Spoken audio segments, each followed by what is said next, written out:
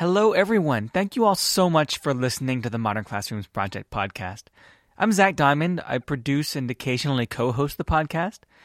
And I wanted to let you know that this episode on trauma-informed teaching contains some topics that may be emotional or even triggering for some listeners. It's definitely full of great information and valuable discussion, but if you're not in a place right now to listen to a heavier episode, then maybe wait on this one. And when you do listen, I'm sure you'll find it interesting and informative.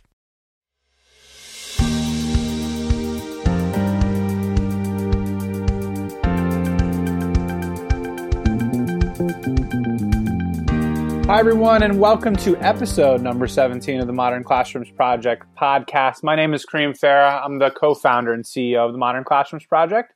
I'm joined here with co-host Kate Gaskill. Hey, everyone. Hey, Kate. I'm also joined by Monty. Monty has been on the podcast before. I've worked with Monty for a few years now, it feels like. She's a 7th grade science teacher down in Florida. I'm thrilled to have her on the podcast. She has one of the most interesting and exciting perspectives on education and is frankly one of the best educators I've seen in action. How are you doing, Monty? I'm doing good. Good to have you on. So today we have an extremely interesting and frankly heavy topic. We wanted to spend some time today talking about trauma-informed teaching, both in general and in a modern classroom. And part of the reason that we chose to talk about this issue today and sort of leading into the holidays is because as educators ourselves, we always saw that some of the toughest moments for our students experiencing trauma was always before the holidays. Naturally, trauma often has to do with or is connected with families and home environments, and it was easy to take for granted that the holiday break was an exciting time or a time to rest. And that just wasn't the case for many of the students that I taught. And I know the students that Monty and Kate are teaching or have taught. And it was, frankly, a reflective time for me when I started teaching in the classroom to sort of reorient to the moment and understanding that holidays just aren't that easy for students. And it was a time to be sensitive and understanding of the challenges that students were going to face and the challenges of not having a safe space like a school building to be surrounded by during really challenging circumstances. And it's obviously even more pronounced during a time like this when students, families, the whole world is facing a pandemic and trauma is only more challenging than it's ever been, certainly during my time in education. So I wanted to start there and just kind of hear the experiences first of you, Monty, both generally around working with students with trauma and also the sort of connection to the holidays and the moment. Can you share a little bit more around your perspective about that and just generally teaching and supporting students with trauma? Yeah, so it's actually very interesting that we're having this conversation because at the school that I teach at this year, I teach way more students with trauma than I have in the past. And so one of the things that I really had to do at the beginning of the year was I had to go in with a different perspective of, where my kids were. Because originally at the beginning of the year, I went in with my perspectives from DCI, where I was last year, where, we had kind of a mixed level of, students from all over. But this year I teach pretty much students who are in poverty and students who come from extremely rough backgrounds. And so one of the things that I really had to do at the very beginning of the year was I had to focus way more on building relationships with them because these kids did not trust teachers. And I remember being in professional development over the summer, and this was something that they told us a lot. They were like, you're going to have to work hard to build relationships.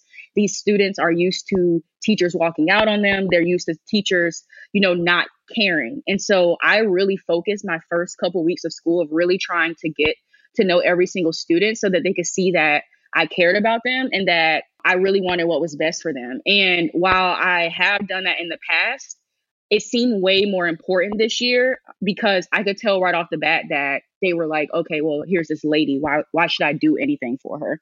And I just wasn't used to that type of response from a group of students. So it was a very interesting perspective that I had to start off with. And over the course of the last couple of months, I believe that my students are very much in a place now where they see that I care about their education and that I want what's best for them.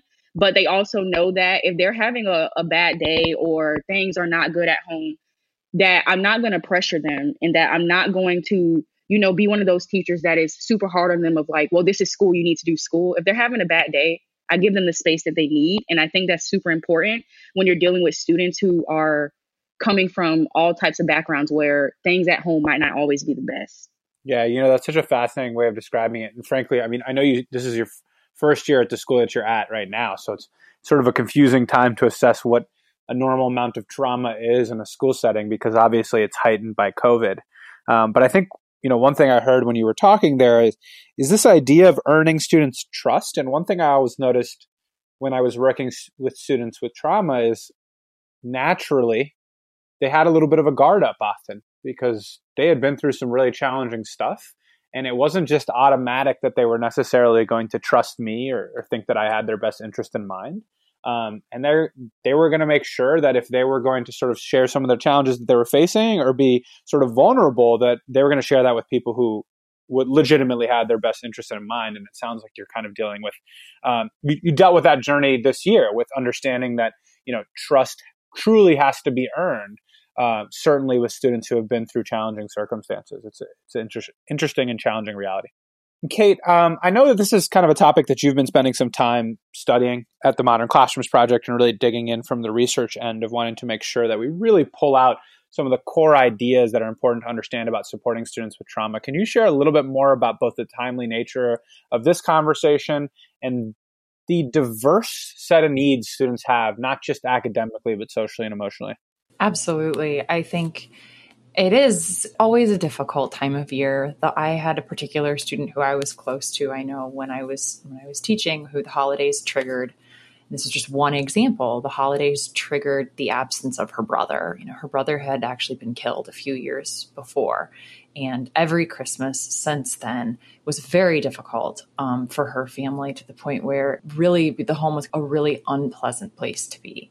And I think for some of us, for some of our students, we are so ready for winter break, and teachers deserve this rest, and they are tired this year, I think more than ever. And our students need the break too. But for some of our students, when they don't have school over the break, or when they don't have the structures of school, they lose a lot of normalcy, and that can be really tough. That can be tough because they are missing the resources that schools give, whether that's a chat with their social worker or, consistent breakfast and lunch. But it's also mental structures, something to do, seeing peers, hopefully a teacher who cares. So this period can be really difficult. At Modern Classrooms, in my role as head of teaching and learning, I have been doing a lot of research on trauma-informed teaching and trauma-informed teaching practices, kind of thinking both from a social emotional angle, but also a pedagogical angle. What does this mean? And what can we do specifically as Modern Classrooms educators? How can we best leverage the fact that we emphasize self-pacing in our classrooms, the fact that we emphasize mastery-based learning? And I think there's a lot to be spoken of, really. When I was doing this research, I frankly thought back to the students we were serving, frankly, when you and our co-founder, Rob Barnett, were kind of codifying this model. We were very much responding to students who had endured trauma, many of them. We served in a school where 100% of our students were considered economically disadvantaged. And I know that you and I regularly saw students in crisis. We've kind of talked about the point that what we loved about teaching with a blended self-paced, mastery-based approach was that for the first time, it felt like we didn't have to abandon the student in crisis, the kid who comes in with his head down and he's clearly upset. In the past, we had to just keep on teaching the other 20, 24 kids in the room. With this way of teaching, we could all the class could go on for everyone else while we could go attend to his needs, which was a game changer for us, I know. Yeah, absolutely. I mean, I talk about this all the time. I still have horror stories myself of these moments in the classroom where I knowingly prioritized the order of the classroom over the social emotional needs of my students, not because I was a villainous teacher, but just because I didn't know what mattered more and how to manage both. And I felt like, am I calling the student out for something they're struggling with and disrupting the larger learning environment? It was just such like it felt like I was just operating in a space where there was no easy, right, available solution, and everything I was doing was wrong. And it all boiled down to this idea that I was treating the structure and organization of my classroom as sort of like a structure that worked against my ability to support my students' needs. And that was so dangerous, both for students and for my ability to feel like I was an effective educator. So it constantly drove me nuts. And I think this is a struggle that so many educators face. And frankly, just like the environment you're in, Monty, right now, and the environment we were in, Kate, when we were teaching, when you have a very high proportion of students who are experiencing trauma, this is a daily exercise, right? A daily exercise of figuring out how to create the conditions for our students who are frankly struggling the most to feel safe and feel like they can grow. And that's super challenging. And I think it's interesting that we've already talked about poverty, and there is a research link sadly, with a child's parental socioeconomic status and their childhood traumatic stress exposure. To survive poverty, people often become resourceful, resilient, very flexible. So that's not to say that, experiences are not unique. But sadly, we do see poverty has many complex factors. There's a lack of monetary resources and also structural explanation. So, you not only lack the material resources to, let's say, buy the groceries, but the structural angle of that could also be there's not a grocery store in the neighborhood, or it's unsafe to walk at some times of night to get there.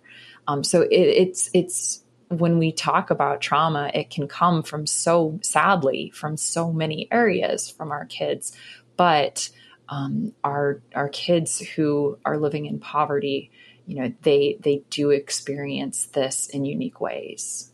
Yeah, absolutely. And before we dig into sort of how this manifests in the actual classroom, and I'm extremely sort of intrigued to hear what you're experiencing at the moment, Monty, sort of being in the classroom and seeing this happen live. But Kate, can you talk a little bit more in your research about this distinction between what it actually means for someone to be experiencing trauma versus being a trauma-informed teacher or engaging in trauma-informed teaching? It kind of reminds me of data-driven versus what data is, right? It's like we merge the two like they're the same things, but looking at data is not the same thing as being a data-informed educator. So can you clarify that distinction for the listeners? So it's interesting. In the 90s, researchers kind of talked about type 1 and type 2 trauma, but we're seeing really interesting research come out of Harvard Center on the Developing Child, and they talk about categories of childhood stress. So we have positive stress, which is normal events, first day of school, and that's good for us.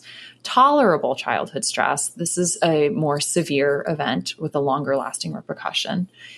So maybe the death of a caretaker or a troubling injury. If these are met with, age appropriate supports, a child's brain can recover from tolerable stresses. But where we start to worry about kind of neurological development, which is going to be relevant, I think, to our conversation as, when we talk about trauma as educators, when we get into toxic stress, this is where we're entering some pretty dangerous territory in terms of development. So when a child has frequent or prolonged exposure to adversity and they don't have the adult support that can help them get out of this, that's where we consider toxic stress. And toxic stress, for those of us who have heard of ACEs or adverse childhood experiences. So this is kind of where we would talk about, these would be like the ongoing, chronic, extremely prevalent ACEs. So chronic neglect, chronic physical or emotional abuse. It can be having a caretaker who struggles with mental illness or substance abuse. It can be having an incarcerated family member and again, it's just that idea of this is prolonged and it's not met with adequate adult support. So that kind of distinguishes tolerable from toxic.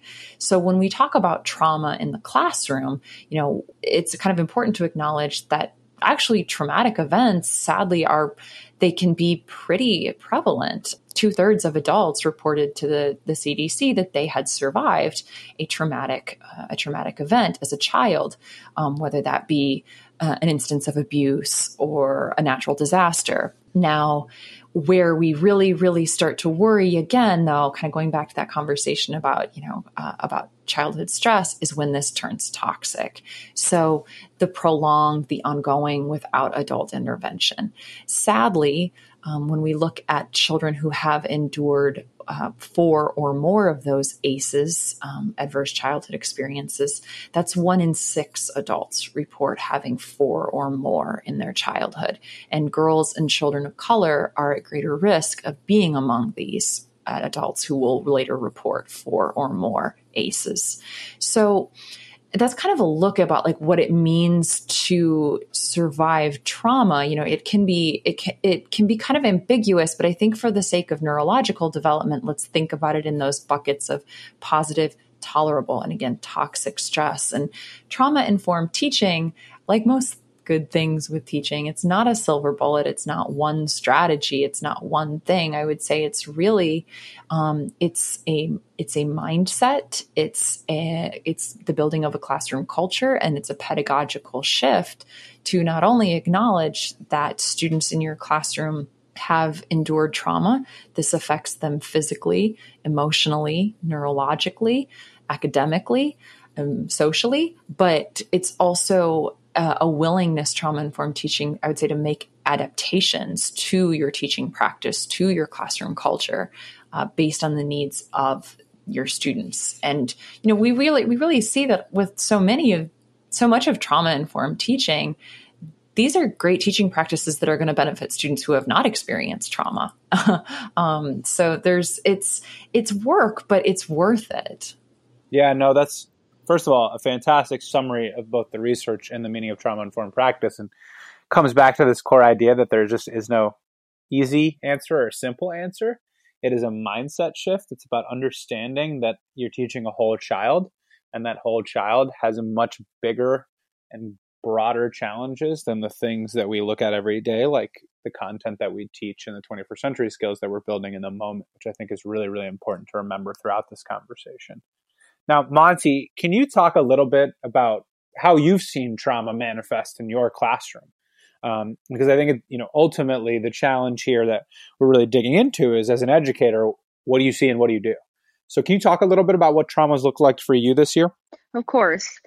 So I feel like I have a unique perspective because I have the pleasure or displeasure, depending on who you ask, of teaching 3, virtual sections, and I teach 3 brick and mortar sections. And so some of the stuff that I'm seeing is similar across both. And then there are others that are specific only to my virtual students, and then things that are specific to my brick and mortar students. One of the things across the board that I'm seeing is like a high amount of absenteeism right now. It's a chronic issue that we're having at school. Kids are just absent.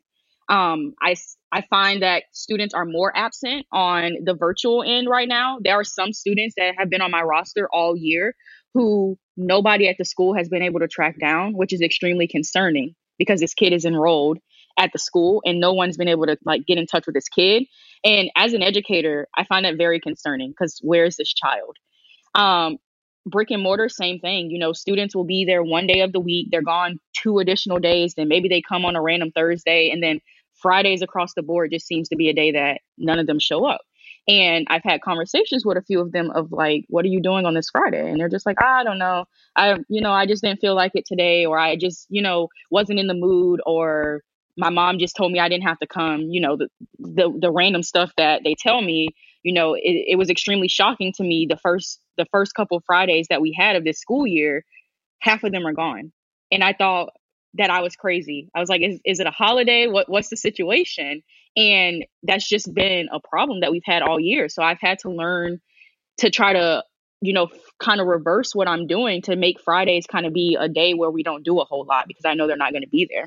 The other way, we are having a huge issue with, fighting and just anger right now. I have some students that are just extremely angry. And some of it, I think, is they're a little misunderstood. I think the way sometimes that we approach students like this who tend to have outbursts is not always the way that they want us to approach them. And so I feel like, with particular students who I've been having a lot of issues with right now of communicating, it's just because I need to learn a better way of communicating with them, as well as they need to learn a better way of communicating with me. Because I feel like a lot of times when I am having issues with kids exploding in class, or, I've had an issue where kids have walked out of my class this year, or, said very not nice things to me during class. In the moment, I feel very heated and hot. And I'm just like, who does this child think they are talking to me like this? I'm an adult. But, after some time, I really think through how I interacted with this student. And it's sometimes in a place of annoyance. I approach them annoyed. And I'm sure that they're used to all of their teachers being annoyed because, I think sometimes they are a little misunderstood. And so we're seeing a lot of that. We're seeing a lot of tardiness just at school, kids skipping. And so I think on some level, students needed the socialization that comes with being at school and seeing their friends. But on the other hand, we're also in the middle of a pandemic. And I think students are very much in a place where they feel overloaded with information and they feel overloaded with what we're telling them to do. And so we're having a huge issue with tardies and just really getting kids to stay in class and, using their time effectively. And I think the other thing, and this was something that was shocking to me, is 80% of my students, it feels like, at the very beginning of the year told me, I'm not good at science. I'll never be good at science. Don't make me do science. And this was the rhetoric. And for some of them, this is still the rhetoric. They say science is hard. No one's ever cared about me passing science. Why should I try in science? And that was heartbreaking to me because, to me, I'm extremely passionate about science. I love science. And I think that science should be every kid's favorite subject because it's science and it's so hands-on and it has potential to be so amazing. And it was truly sad to me that students had such this low self-confidence in their ability to do science that some of them, even now in December, are unwilling to even try because I think that they've just constantly gotten the communication that science is hard for them and they've always failed science. And so they're like, I always fail science. Why should I try when I'm going to fail? And so that was also extremely shocking to me and something that I'm still figuring out how to work through with some of them, because some of them are not doing anything, and I don't know how to get through to them. Right, and I think I'm hearing a few things there that I think are really critical to unpack. I mean, the first is sort of avoidant behavior, which I think is oftentimes, I think you said this, easily mischaracterized, right? Because a student skips class or doesn't want to do work, shows up late, and the automatic assumption is that they're sort of like making the choice to do this because they want to. And I think one thing I learned very quickly as an educator supporting students who are experiencing a high amount of trauma is they're oftentimes avoiding things because it reinforces the things they're insecure about, or they're just not in the mental or emotional state to be told what to do and how to do it and to learn. Right? So the easier thing to do, obviously, and frankly, the only option it feels like is to not go to class, right? Or put their head down.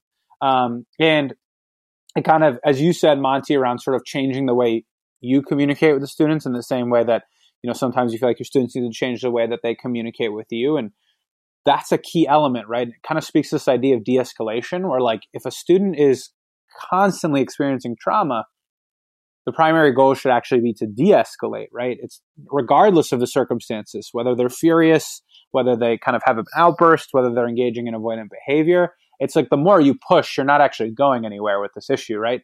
It's actually, you want to articulate that there's a safe place and it's not urgent and there's no emergency, right? And instead that they can just pause, take a deep breath, and sort of access the material, the content, the resources, the learning experience when they're ready. And I think that that's a key distinction that I'm sure you've probably seen in your research, Kate.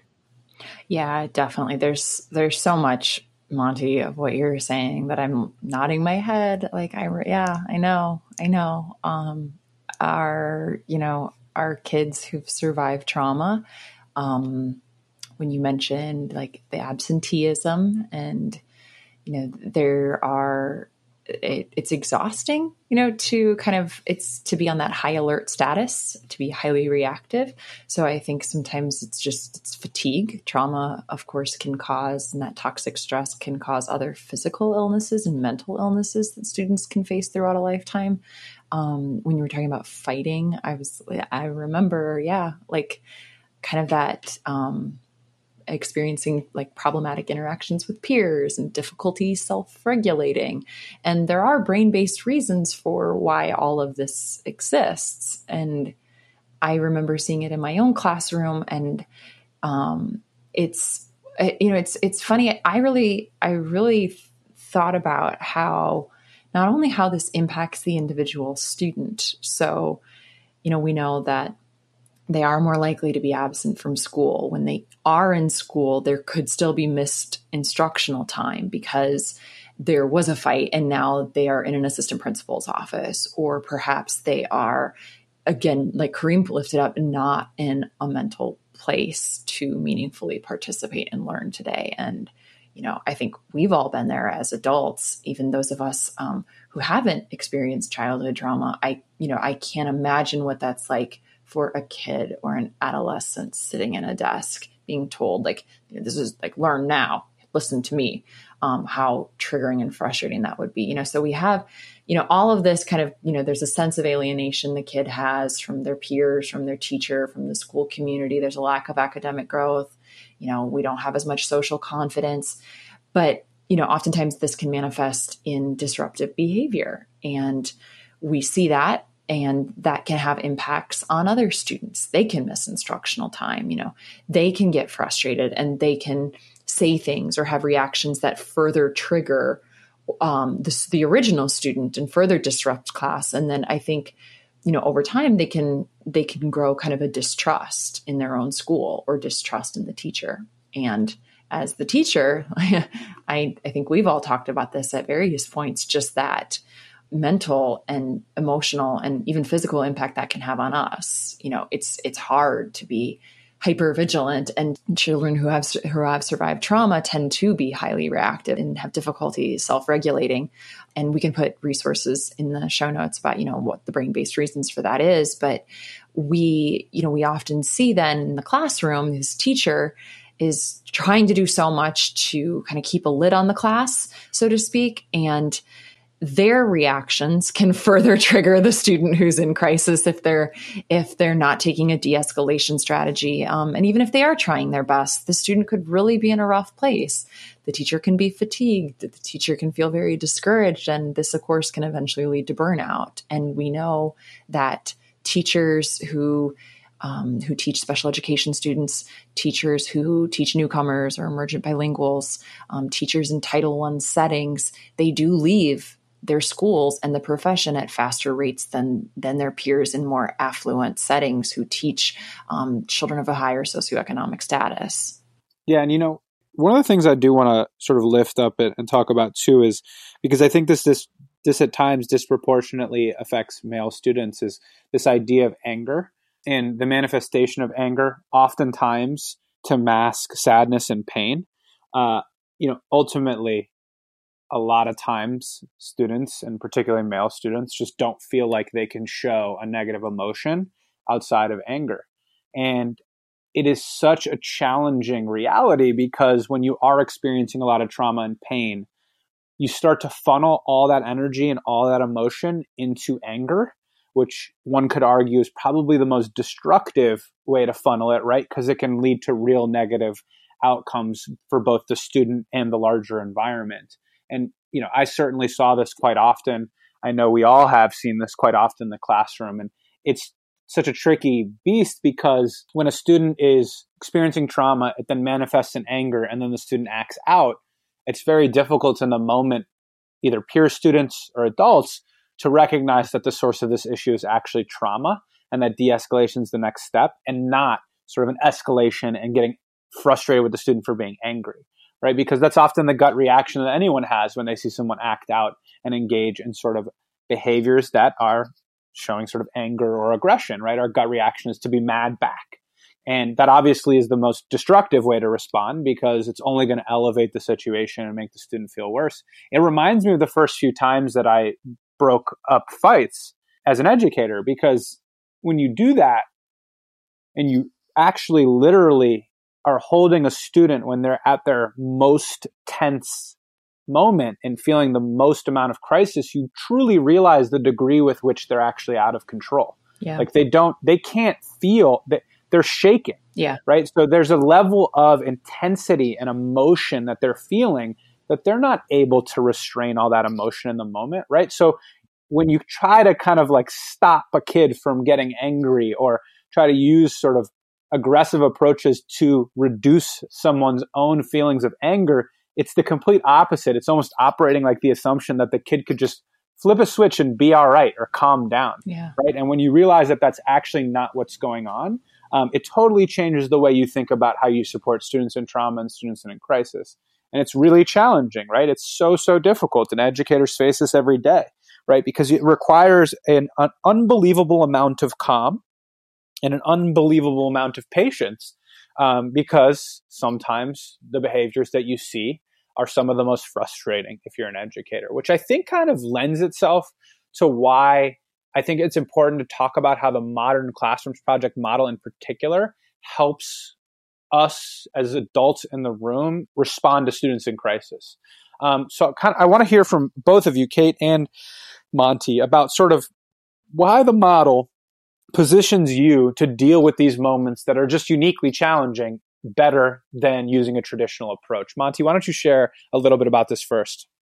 Yeah, I think one of the greatest parts of this model is that students are able to work at their own pace. And so, especially with students who are absent a lot in the past, and I mean, sometimes even now, I ask myself, how am I supposed to get this student caught up? You know, I had a student recently who he missed 3 weeks of school.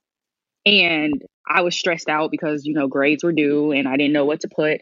And you know, I was able to pull him aside and I said, hey, can you begin working on these things? And, you know, we can begin to get you caught up a little bit. And that wasn't something that I necessarily could do in the past. When I was doing everything whole group, that student who had missed 3 weeks was now sitting in class listening to me talk about a lesson 3 weeks after what he last remembered us doing. And it just kind of, it doesn't work because obviously things build on each other. And if he's missed 3 weeks, he's not going to understand what we're doing now, which further goes into this cycle of him being behind. But now with the Modern Classrooms Project, I'm able to sit down with him and say, hey, here's what you missed while you were gone. Let's start working on some of this work. So now I'm not expecting him to necessarily start off with the work 3 weeks later. I mean, I want him to get there eventually, but we build to that. I can start him off with the stuff that he last remembered and work our way through that. And then if he ends up being absent again, he now knows what he needs to do to get caught up. I think the other really beautiful thing about this is oftentimes in this model, I also get time to kind of be to myself. As already mentioned, like sometimes as an educator, things are exhausting. And I think we talk a lot about, you know, trauma in the classroom, and sometimes teachers themselves are coming in with their own trauma because maybe they grew up in a very traumatic background. And so sometimes I find myself needing a break to, you know, stand in the back and kind of just be in my own head and cool off or, you know, do whatever I need to do. I've always been like an internalizer. So whenever I'm having kind of a moment, I kind of go into myself. And in the past, when I've had things happen in class that, you know, in all actuality trigger me, I haven't ever been able to cool down. And so I found myself in the past just reacting, and I'm reacting to what's going on, and I'm reacting to what they're doing. And if a kid is negative to me, I'm reacting to the negativity. But now sometimes whenever we're going, you know, students are starting to trigger me a little bit, I now have a little bit of space to kind of be like, I need everybody to, you know, work on their individual tasks. And then I take a few moments for myself in the back of the room and I cool myself down. I choose not to engage and I choose not to respond negatively, which I think has also helped with me continuing to build relationships with students. Because in the past, I might have said something to a student that just breaks all the trust that I built. Because again, it takes one instance to break their trust. Now I take the time to cool myself down and I can have a way more reasonable and rational conversation with a student after 5 minutes of cool down and kind of thinking through the situation. And I think that's also so important for educators as well as students to have that time to cool down and really reflect on the situation. Monty, I love so much of what you're saying. I can echo that ability to catch students up after an absence. And, the idea that instruction doesn't have to stop when one student is in crisis. I really love your point about caring for the teacher and this being a sustainable system for teachers. And it's interesting. I always used to, in the classroom, I used to say, please do not bake me cupcakes. I don't really need, I don't really need a PD on self-care. I know that yoga and bubble baths are there for me. Thanks. I would really prefer more sustainable systems for teachers. And I found when I shifted to the Modern Classrooms project model, it was that for me. Just what you said, I had that opportunity to step back, to reflect, I could sometimes, not only could I take a minute for the student in crisis, they could step out with them, but I could also kind of take a minute at my instructional nest or my mastery check table and reflect and kind of get myself right before I answered a student question or helped a student with something else. And that was really key for me. And one of the things that I think isn't necessarily talked about enough is the idea that part of a teacher's theoretical goal or job is to create a responsive learning environment. But if a teacher is stressed, how in the world are they going to help reduce their students' stress? It doesn't actually make any sense, right? If I walk into my classroom and I'm incredibly anxious about making sure that all my kids are seated, engaging in the do now, and if they're not, I'm flustered. Well, now I'm already coming at this like I'm putting on a performance, which is inherently stressful. So when another kid comes in and they're stressed and acting out, we're meeting stress with stress. And that's a disaster, right? So I think one of the things that I often found so pleasant about the Modern Classrooms model is a lot of times we create a sense of sort of emergency and urgency in a classroom because we're obsessed with order. If we're all supposed to be seated listening to the teacher at the whiteboard and 5 kids are not, it's almost like a baby emergency. Like, what are you doing? Fix this, figure it out. And if your admin's in the room, it's like triple the emergency. It's like, oh my goodness, 25% of my students are disengaged and my admin is observing me. And that's so anxiety producing for the educator. And it also creates a sense of emergency and urgency for the room and the students that doesn't need to be there, which is such a disaster for taking care of students with trauma, because they feel like every day and every moment of their life is emergency and an urgent thing that they have to act on. And we're almost trying to make sure the kid feels like there's less of those situations in front of them. And a lot of times we do the exact opposite with a traditional model, which is make it feel like this is so urgent and it's such an emergency. You have to learn how to calculate slope of a line by the end of today. And if you don't, disaster is going to happen. I'm going to call your parents. And it just really isn't conducive for reducing student anxiety and stress. It actually does the opposite, and oftentimes in times that it doesn't need to. So for me, it was always about being able to say to a student who I could see was struggling, hey, just take a deep breath. Like, nothing's going to happen. There's no emergency at the moment. I mean, there may actually be an emergency for the student that is totally out of my control, but I will certainly not be adding to the emergency. There's nothing, or you can take a walk, you can take a breath, you can have a seat.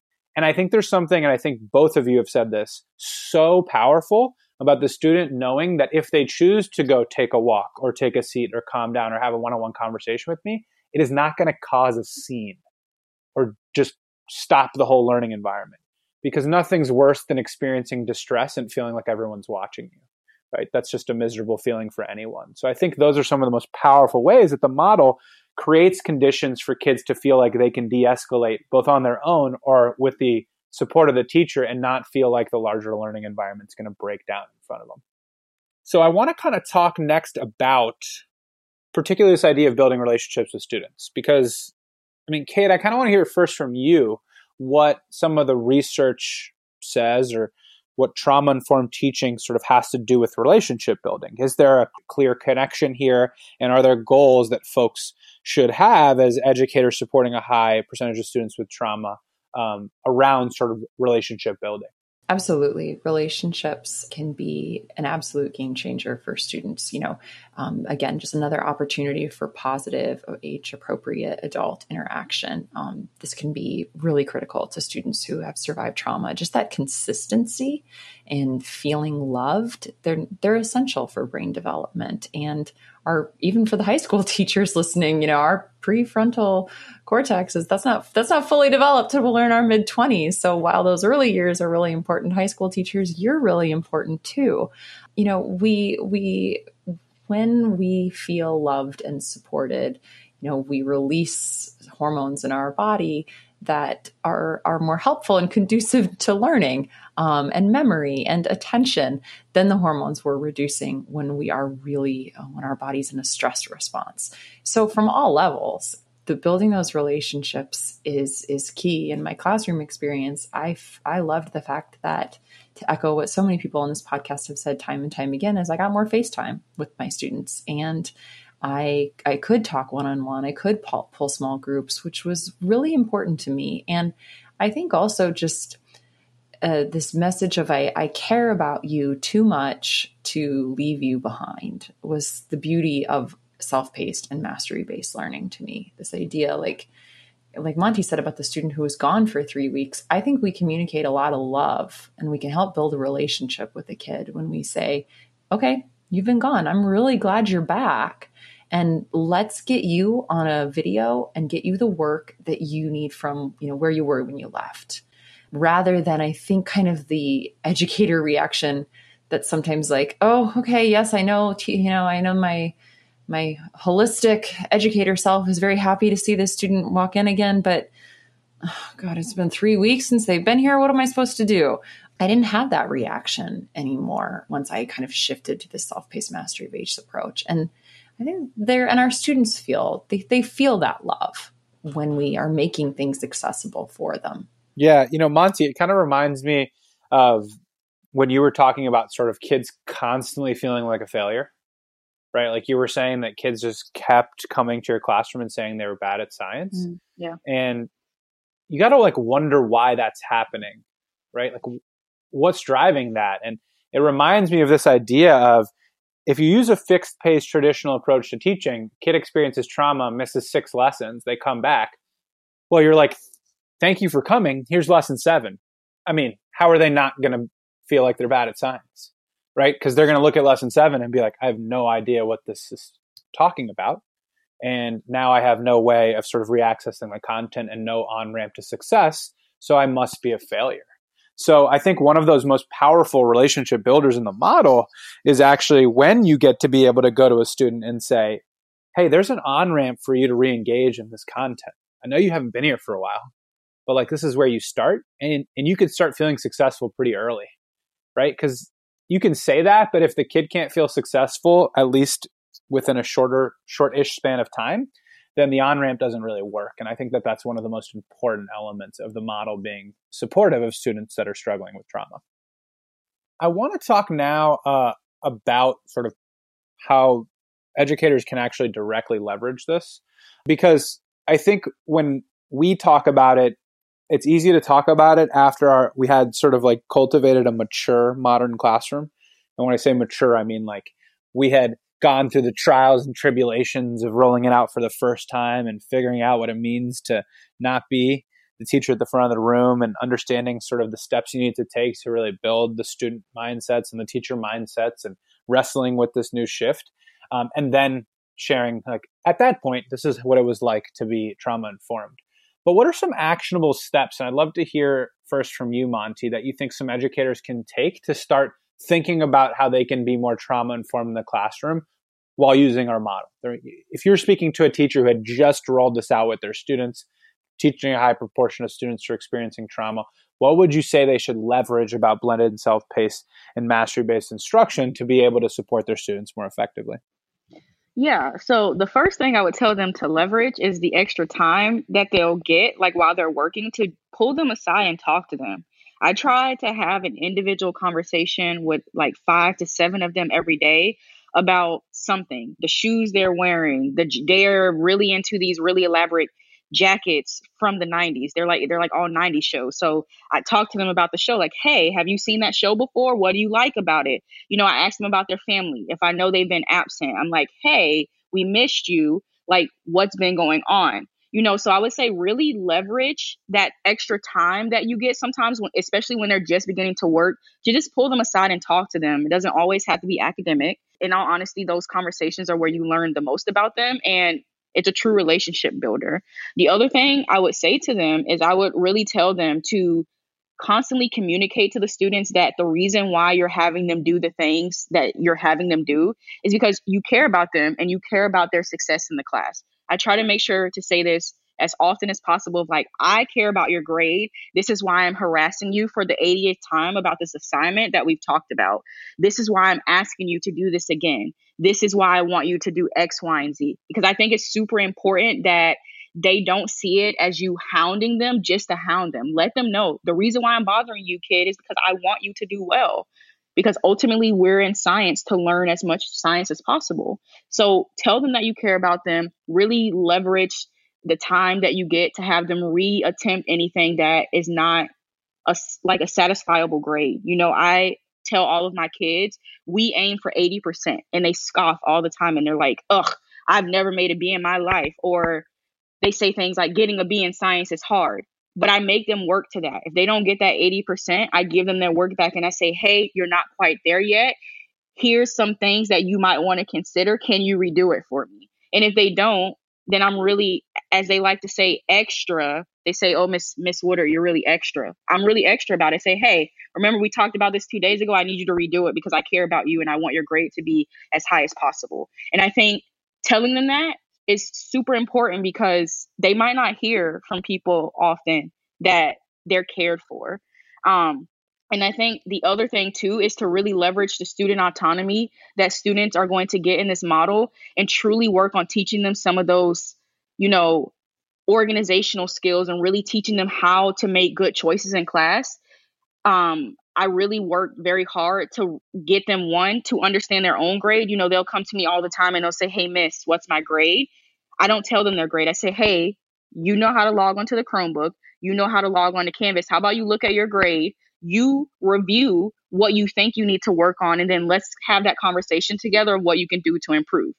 Obviously, I could sit down and write down all the work they're missing and give it to them, but I think it's much more powerful because they have the time in this model for them to sit down and look at their own grade and really begin to understand grade weights. That's currently what my classes are working on, of understanding the power of a zero and really understanding how everything is building together. And I think it's starting to become really clear to them, and they're starting to make better choices in class and choosing which assignments they prioritize and which assignments they don't prioritize. And I just think student autonomy is so important in this model because you can teach them so much in such a short amount of time. Yeah, I love that. And Kate, can you share a little bit more about sort of what you would say to a teacher who's just rolling this out and wants to make sure that they're thinking sort of about staying trauma informed and some of the ways they can leverage this? What would you say to them? I would say everything Monty said. I think Monty really hit the nail on the head. I think that, just being intentional about our messaging, why this class is mastery based, why, encouraging students to, whatever we can to get them to track their own progress, to plan, to kind of foster these study habits or executive functioning skills that are frequently being talked about today, essentially like prioritizing, staying on track, problem solving, self-reflection. These are all part of executive functioning. And whatever we can do to be that a student-facing progress tracker where they're marking off their own progress, whether that be goal setting, really, I think that's key. And just kind of a point to that leveraging like one-on-one time, leveraging student confidence, student growth. I loved when I was in the classroom, it is just the little things of, when a kid swears they can't do something and then kind of put it in and then they do it, because you've just given them more time. They didn't have to do it at the same pace of their neighbor. Maybe they needed 30 more minutes. Maybe they needed an extra day, but when they get there, just really celebrating that, it's the coolest thing in the world when the student who the first quarter of school just was telling you he couldn't do something, he couldn't do it. And then, second or third quarter, he's on you to change his lesson on the pacing tracker right now. Just that celebration of like, you did do it. And I think that those little things are, and I would encourage teachers who are just rolling it out to look for those little victories and to remember that, of course, a self-paced classroom is going to bring challenges, but it brings incredible opportunities. Yeah, I really, really like that. And, one thing I'll add, and one thing I often did with my students when I was really trying to think about how to ensure that they knew that they were in a safe place, is I actually reinforced the fact that they were in control. Ultimately, we're creating student-centered classrooms, and a lot of times students with trauma are rarely in control. It's the fact that they actually have no control over the things that go on in their lives that are so challenging and traumatic. So just reminding them, hey, you're in control of your time. If you need to take a break, take a break. If you're ready to access the content, you can access the content. And ultimately, you'll determine how successful you are in their class. It's not out of your control. And I think it's a really powerful message to send students to make sure that they feel like they're in a safe place that isn't sort of erratic and something they can't handle, which I think is critical. Well, Kate and Monty, as usual, always wonderful talking about some really, really important topics with you both. Thank you both for jumping on today. Yeah. And if I can, we'll put them in show notes. But if any educator wants to learn more about this topic in general, or wants to learn more specific social, emotional, pedagogical classroom culture strategies in a modern classroom, we're going to put a longer document and then a link to a recording of a recent webinar that you can check out. Perfect. Fantastic. Monty, thank you for joining us. Of course. I know this is an incredibly challenging topic to dig into. We're approaching the holidays. You might be listening to this while you're actually on vacation. So I hope that educators are taking some rest, taking some time to breathe. If you've been experiencing trauma, understand that it's okay to take the time you need and get the support that you need to make it through this. This is a tough time for everyone involved. We hope that we can be a support system through this as well. And please get some rest. You can always access our materials at www.modernclassrooms.org, our free course at learn.modernclassrooms.org. We have our big Distinguished Modern Classroom Educator credential that is open and accepting applications until December 31st. So please complete that application if you want to be formally credentialed by the organization and get some cool perks. Otherwise, enjoy the holidays, and we'll be back at it with episode 18 soon. Bye, everyone. Bye. Bye. Hi again, it's Kate. Teachers, this was a heavy episode, and we know you felt so much uncertainty this year. Here at the Modern Classrooms Project, we seek to empower you so you can better serve kids, even in the midst of this difficult time. Teachers are resilient and creative professionals, and in this week's Love from Our Teachers, I'm happy to lift up Jennifer Fisher, a Modern Classrooms educator in Tulsa, Oklahoma, who exemplifies this resilience and creativity. She makes such cool instructional videos and I'm glad we get to hear from her. Hi, I'm Jennifer Fisher with Union Public Schools in Tulsa, Oklahoma. This year has definitely been a very hectic, stressful year for us teachers. Shout out to all my teacher friends, by the way. But thanks to the Modern Classrooms Project, my little corner of the world has actually been pretty smooth. Kids love using the Modern Classrooms technique. They love taking ownership in their education and having more control. It's obvious my test scores are higher, student engagement is up. Even students who are in quarantine still feel part of the classroom because of the Modern Classrooms Project. I love being available one-to-one for that student engagement, especially now during all of these stressful times. So thank you, Modern Classrooms Project, for giving me an awesome foundation in which to run my classroom.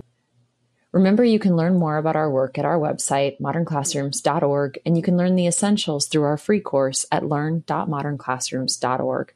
Be sure to follow us on social media, Twitter, Instagram, and Facebook for our latest updates. And if you're looking for more comprehensive support, check out the Virtual Mentorship Program, where you can get personalized support from Modern Classrooms teachers who are currently implementing the model.